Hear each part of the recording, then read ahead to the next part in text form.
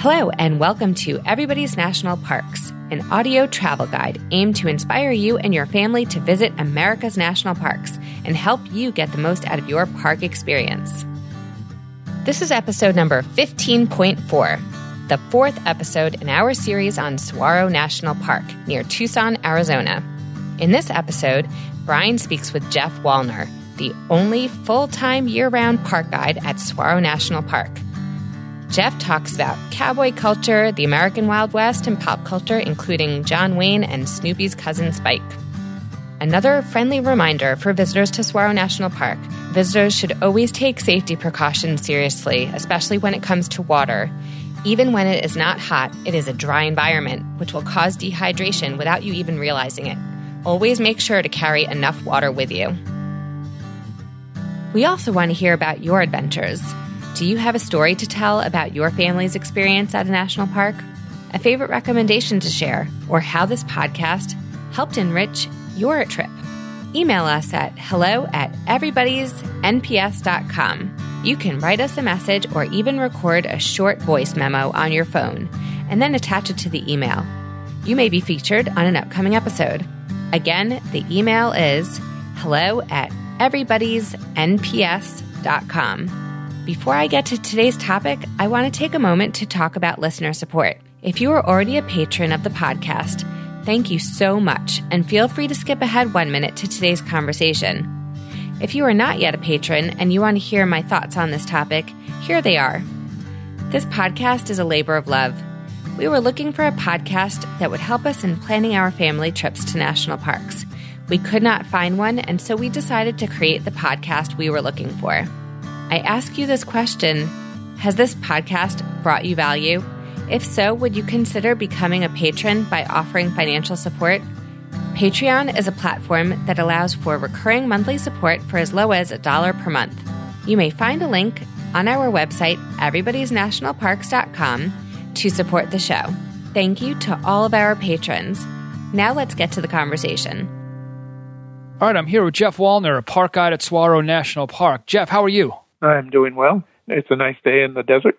Good for you, because it's not a nice day here in the Northeast. It's cold and clammy and wet. Once again, very jealous. So that's been the theme of a lot of these calls, is that it's been good weather wherever we're calling, and then it's been winter and a wet spring here. But really looking forward to having this conversation, because the topic today is history writ large. And I think we'll divide into two. We'll talk about the actual real history, and we'll get to that first. But also, I want to talk a little bit about saguaro and popular culture, because the saguaro cactus are so iconic. And of course, the American West is so iconic. And Saguaro National Park being the location, the centerpiece of the saguaro cactus, of course. I want to talk a little bit about that in pop culture, but we'll get to that towards the end of our conversation. So kicking off, first off, just a little background on yourself. You know, what do you do at the park, and how long have you been at Saguaro? Well, I'm a park guide here, so I take people on tours out in the park, give talks around the visitor center, and, you know, kind of the supervisory person on many days, especially on weekends, at the visitor center here. And I've been doing that for, 25 winters and 14 year-round, 14 summers as well. Are you a native Arizonian, or did you move there 25 years ago or so? Are there native Arizonans? I didn't know that. Yeah, I know. That's why I ask, because it's such a rare thing. No, I'm from the Midwest, and I came here. I worked in New England for a long time before I came out here. Let's take it from there. I know what kind of weather you're talking about. Yeah, I know you do. So once again, you know exactly, and I'm jealous. So let's talk about a group of immigrants that came on by where the park is now. We noticed there was a homesteading, remnants of some homesteads that were in the park.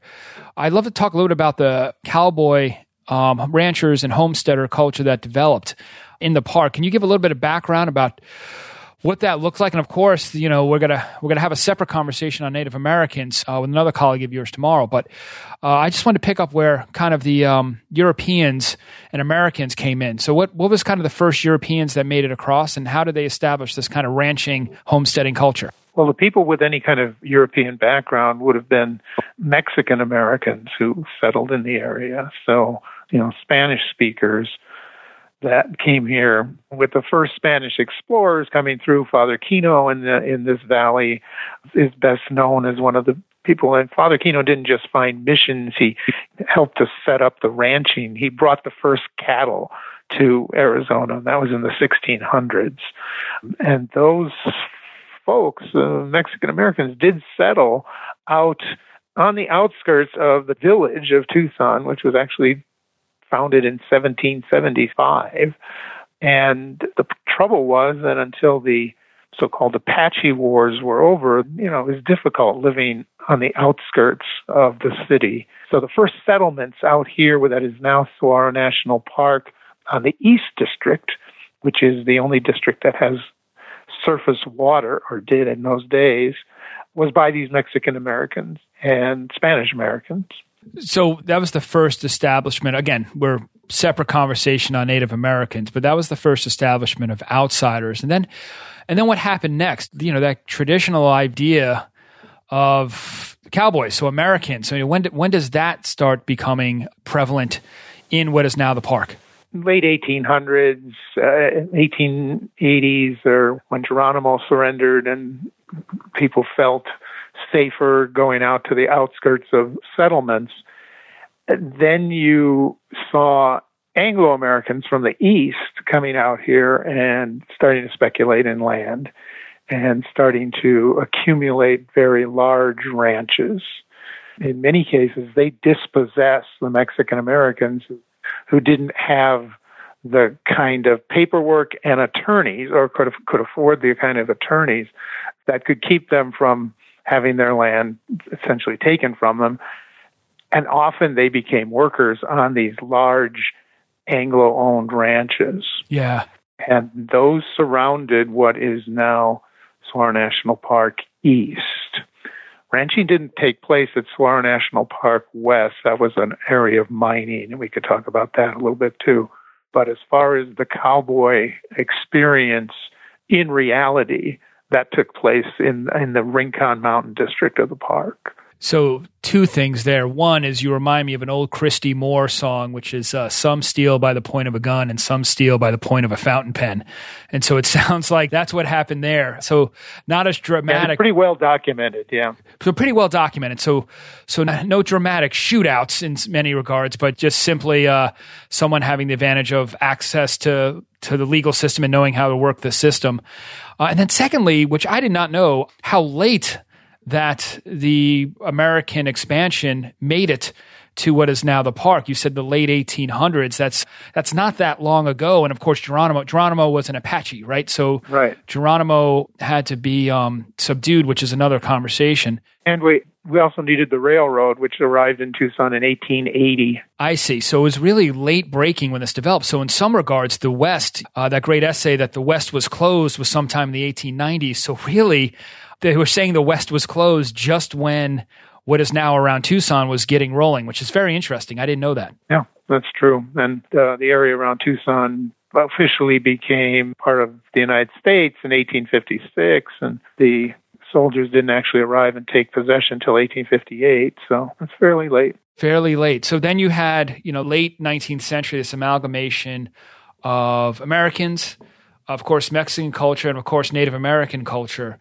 So how did that all shape what is now known as the Arizona culture or the cowboy culture? Or how did that all kind of mix together in terms of, let's fast forward to 1910, 1920. If we were taking a tour in a time machine through the Rincon district, what would we see? Well, you would certainly see a lot more Spanish-speaking vaqueros. And it wouldn't be cowboys, it'd be vaqueros. And that would have, which is just Spanish for cowboys, because those are the folks who knew how to handle the cattle, who knew how to do the drives, who knew how to do the on-the-ground work that was required on a ranch, and had learned that, with a good century of experience here, since Tucson was founded in the 1700s, but had never created the kind of large commercial enterprises that the railroad could support. I mean, without the railroad for shipping the cattle out, large cattle ranches didn't make a whole lot of sense here. But when that railroad came in, And the railroad had a big corral area and loading area in the town of Vail, which is just due south of Saguaro National Park east. So it was very easy to have the ranches that were here right in the Rincon Valley. And the Vail family had much larger ranches. Ranches down here could sometimes control more than 100,000 acres of land. Wow. You had to have very large groups of cowboys that were able to control, drive, gather up, brand, and all those other things that you do see in the movies. But many of these people were descendants of the Mexican Americans who were here before this became part of the United States. So it's still very much a Mexican, or at that point, a Mexican-American culture. On the ground. On the ground. Speaking of the ground, I'm going to ask you a very ignorant question. I know a little bit, just enough to be dangerous, about cattle grazing from an old job. What were these cattle, what were they grazing? I didn't see a lot of grassland, or did I miss something? I mean, what were they grazing? Actually, yes, there's grassland here. I once had a visitor explain this to me. He said, Arizona was a much better place for cattle ranching than New Mexico, because New Mexico didn't have a lot of high country, meadow type country. And essentially, you had to run your cattle on one place over the course of the year. Here in Arizona, with the Sky Islands here in the southern part and with the Mogollon Rim up to the north, you could drive cattle up to grasslands and then bring them down into the desert where they were safe and comfortable in the wintertime. I see. Now, that probably raises the question of what do you eat down in the desert? Well, yeah, that's what I'm getting at, right? So what were they eating? So the main thing, and there's an interesting story here at Saguaro National Park. One of the main things was they sort of became browsers like deer. They would eat leaves from trees. They would eat prickly pear cactus, especially if it got really bad and there wasn't anything else. They would eat just about everything that was green on the ground. And one of the big things was they ate the beans from mesquite trees and palo verde trees, which are the main trees all over the desert here. I'm looking out the window right at a big mesquite tree. And at one point, there was a commercial operation in what is now the national park. You can actually go out and see the remains of it. It was a lime kiln operation. And they were cutting down all the trees here. And they were taken to court by the ranchers. It's the attorneys again. And the court decided to shut down the lime kiln operations because they were cutting down the trees. And in the court proceedings, the rancher's complaint is based on the loss of the bean trees. No kidding. Yeah. What you think of in terms of the desert is not what Saguaro National Park looks like for the most part. It looks more like it on the western part of the park where there was no cattle grazing. The eastern part of the park looks very lush to most people.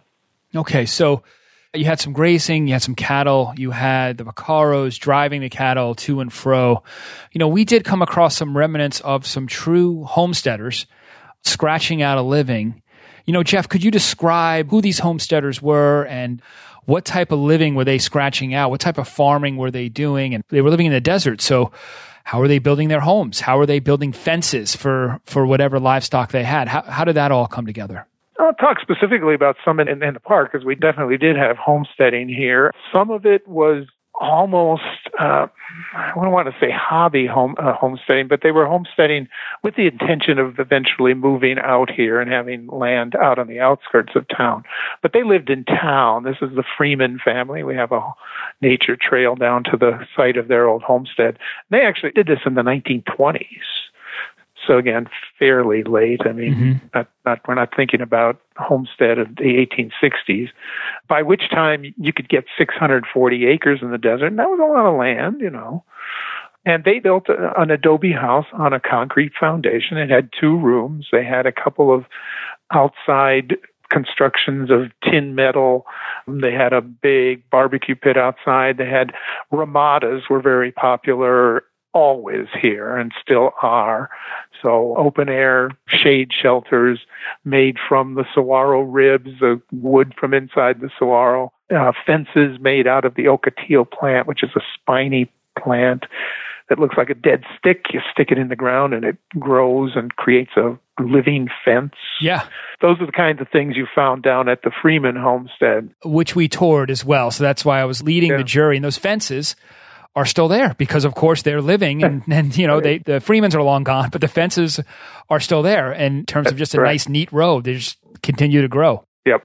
The Vanover homestead was a little more, let's see what we can do kind of thing. I mean, if you homesteaded here, you had some sort of connection in town probably, and you were trying to get your own place. And they ran free cattle. I think he had about 75 head. So they just roamed free in the desert and up into the grasslands as they wanted to, as the seasons changed. They put up building just made out of plywood and planks right under a huge saguaro. They had a big tent on their homestead, and we think probably a corral or two nearby. Both these homesteads got involved with the creation of the national park. The Vanovers sold their rights after they got the homestead to the University of Arizona, which one of our founders, Homer Shantz, was the president, and he was trying to preserve some of the land out here before the Park Service could get in. He did get the monument established in 1933. And one of the things he did is he went out to these homesteaders and asked them to sell him the rights. So they would finish homesteading, and at that point, they would be given the rest of the money, and it would transfer over to the university, so it would not become an actual ranch. On the other hand, the Freemans got their deed to the land and held on to it for a little more than 20 years until they could sell it to the Park Service, because by then, in the 1950s, the Park Service was purchasing land to finish off the monument, especially in the cactus area. So, there's homesteading as we think of it as being scratching the life off the land. And then there's homesteading because this is where we want our family to go, and if it works out, we may sell it to someone else and down the line. I mean, who can give up on the idea of free land, right? Yeah, right. I mean, my impression was the Freemans, it wasn't an easy life for myriad reasons, but they were able to make a go of it. They had chosen the land wisely, and I think they had some pigs as well. And so they were able to kind of figure things out, and they were there for a little while, and they were able to grow their family. So it seemed to have worked out. But to your point, there was no land rush at some point. There weren't Freeman's times 15, 16, 100 other families. It was just a few homesteaders that were in the park making a go of it. That's correct. And the larger ranches that were surrounding the park, the area of the cactus forest was never a place that appealed in a large sense to ranchers. They wanted a place where there were some grasses and meadows and where there was some water running through. So on either side of the cactus forest, the famous cactus forest of Saguaro National Park, there were more or less permanent streams. They're not at this time, now that we've drawn down the water tables, but those streams is where the large ranches formed. And they formed in part through homesteading, but then through amalgamation, which required money and lawyers, as we said earlier. As we talked about earlier. Well, let's leave the mundane world of title searches and lawyers, and let's go into the exciting world of the Old West as through Hollywood and pop culture. Well, you said you're not from Arizona, and we're not from Arizona, but how iconic the saguaro cactus is and the myth of the Old West. Of course, the saguaro cactus, and in some regards, this national park has been home to movies and pop culture and thought. So I'll start with the first question. John Wayne was able to roll up to a saguaro cactus in a movie, stick in a spigot, and turn it on and get a lot of water. So I assume that's not true, correct? That is not true. My favorite image from John Wayne was even better, and it goes back to the barrel cactus. Right. And there is a little bit of truth in the barrel cactus in that if you cut the top off and beat on it with like a hammer or a pestle, like you would be grinding an implement, you can actually create a kind of sticky substance that you can make into a beverage. You better have some water to put in it, though, because it's very acidic. Right. But the Native Americans did make a beverage from the barrel cactus, which has no wood in it. Problem with a saguaro is there's wood inside a saguaro. There's lots of moisture inside there, but there's also wood in the middle of it. But in the movies, I very clearly remember John Wayne taking a sword and whacking off the top of a very large barrel cactus in one swing, which you could not possibly do. He is the Duke. No matter how sharp the sword was. Right. And then dipping his 10-gallon hat into it and drinking ice water out of it. So that was a Hollywood barrel cactus. You and I are not John Wayne. He is the Duke, and I guess there are certain privileges ascribed to the Duke that were not ascribed to mere mortals like you and me. But it is emblematic of how, again, I keep coming back to how iconic the park is or the cactuses in the Old West is, and how you all represent that. I was just checking on how many films have been filmed within the park. And I mean, these aren't B movies. There's a Martin Scorsese film, Alice Doesn't Live Here Anymore. There's a Sam Peckinpah film. Charlton Heston had a film. My reference point, being a Northeastern kid, and it'll show my maturity, is Peanuts. The Charles Schulz comic strip, of course. Snoopy's cousin, Spike, who looks just like Snoopy, just skinnier with somehow a dog. He had a mustache. Lived in Arizona. It was always leaning up against a saguaro cactus when he was reading letters from his cousin Snoopy, wherever the Peanuts gang lived. So how does this all come together? We talked a little bit about the real history, which is, we talked about homesteading, came a little bit later. Of course, there's a whole rich Native American experience. There's a Mexican experience. But can you talk a little bit about that myth of the Old West? And what do you see in terms of the people visiting the park? And what have you seen now that you are there and giving tours? How is Hollywood and how does pop culture fit within the Sonoran Desert and Saguaro National Park? I'll tell you first a little bit about Spike, Snoopy's cousin there. The National Park Service put out a map of the national parks for children, which featured Peanuts characters. And Spike appeared sitting under his iconic saguaro in the middle of Texas. No. This is a national park publication. Saguaros don't grow naturally in Texas. No, that breaks my heart. Yeah. Come on, Spike. But the saguaro is a symbol throughout the world. I would say in the United States, it's a symbol for the Old West, and that Old West could start at Missouri, I suppose. Right.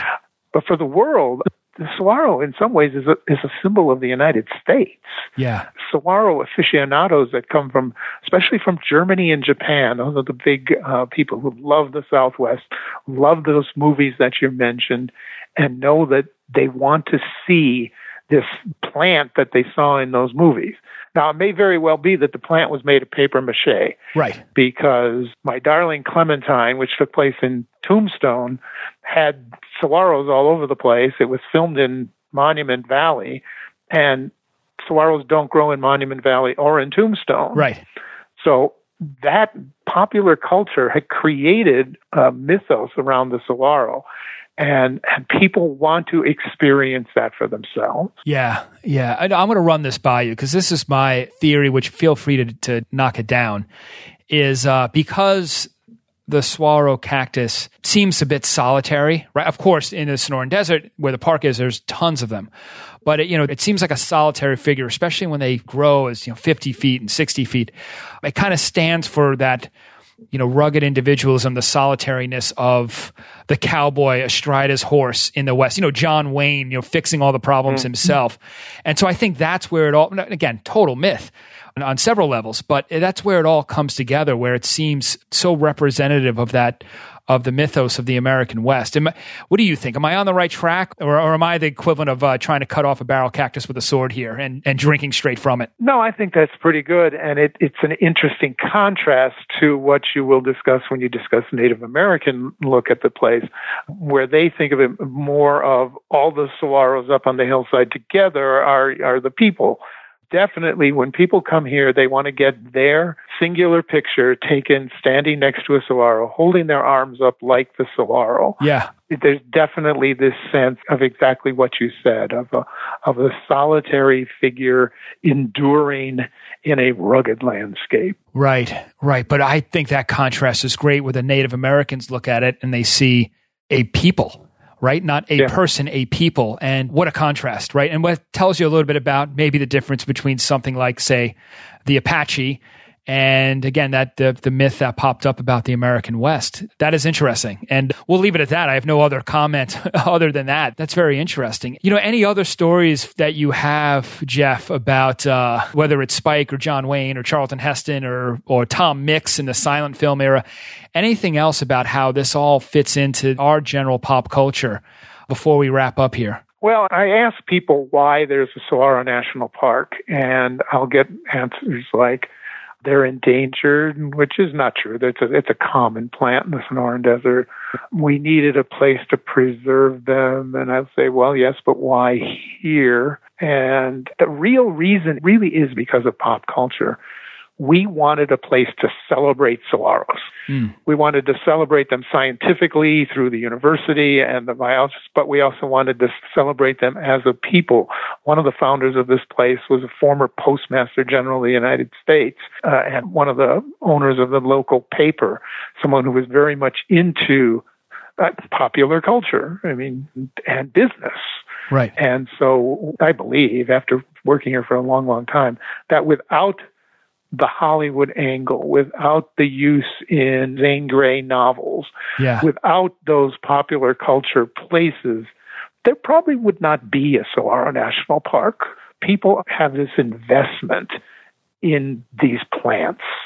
They see themselves, and whether that's modern capitalist culture or the more spiritual culture of the Native Americans, it's true on both sides. Yeah. And there's just something about them. You are right. I have never thought about this.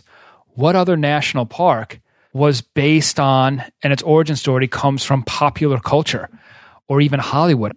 I can't place one right now. Of course, communication and newspapers, newsprint were, a big start to some of the first parks, but nothing like this. And that makes it very singular in many regards. But at the same time, even though it's based on popular culture, obviously it goes without saying, Saguaro National Park is not crass. It is not commercial. It is still nature in its natural setting. And I think that just makes it that much more of an interesting park. So, and Jeff, one more thing. We usually ask all our guests for one favorite story from their time there. It's just a time where you were there. Maybe it's by yourself or with some friends, where it really just, hit you right between the eyes of what kind of special place this would be, when you just had a real epiphany. Do you have any stories you can tell with that? Yeah, this might be good for your listeners in the Northeast. The very first week that I was here, I was sent out to walk in the afternoon out in the park. And as I was walking back, there were coyotes howling and ravens flying by. And I realized that that's exactly things that I could have heard back where I had been working in northern New Hampshire.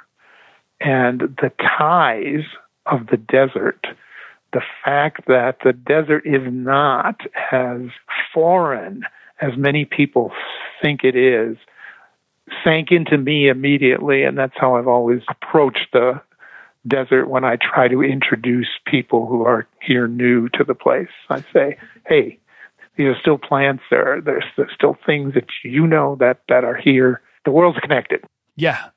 The last thing the Sonoran Desert is, the very last thing, is barren. Right. And so if anyone has that predilection or predisposition, they're in for a rude awakening, because it is very, very much alive and lush in many regards. So that's, again, a great story to end on, and makes me excited to come on back again. Either that or watch some old Western movies. So one or the other we'll do. So once again, Jeff Wallner, Park Guide at Saguaro National Park. Thank you very much for your time today. Okay, you're welcome. Thank you for listening to Everybody's National Parks.